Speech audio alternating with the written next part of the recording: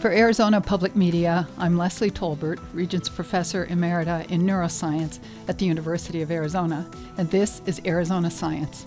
Today we're talking with Hoshin Gupta, Regents Professor in Hydrology and Atmospheric Sciences. Hoshin's field is Earth Systems Science, and he has a special passion for analyzing the huge amounts of data that are available to help us understand the details of Earth systems. Thank you for joining us, Hoshin. Thank you, Leslie. So what are some of the really big questions you're asking about Earth systems right now? Well, I guess on most people's mind is the climate issue.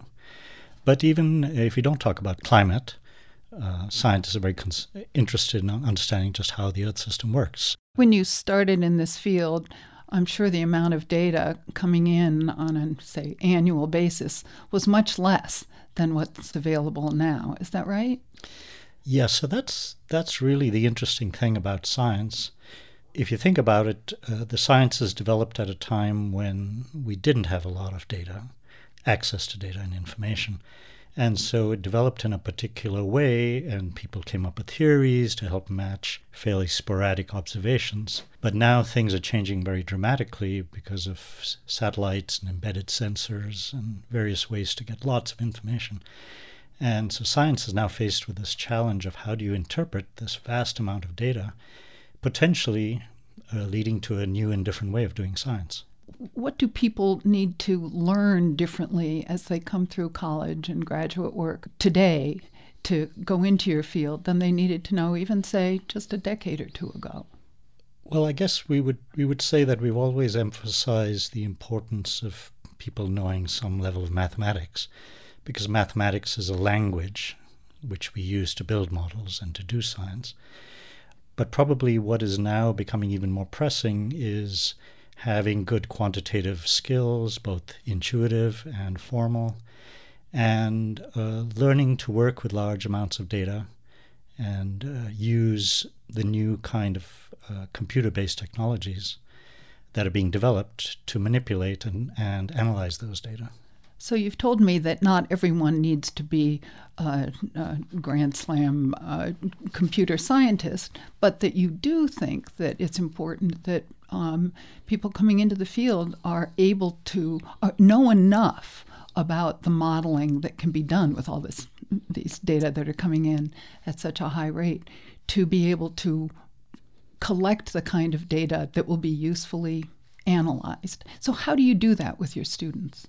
So the interesting thing, Leslie, is that we all build models in our heads.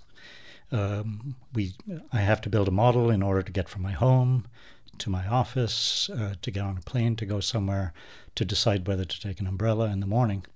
And we do that in our heads. But the models we built are based on very limited personal experience and personal information that we've collected, our interactions with the world.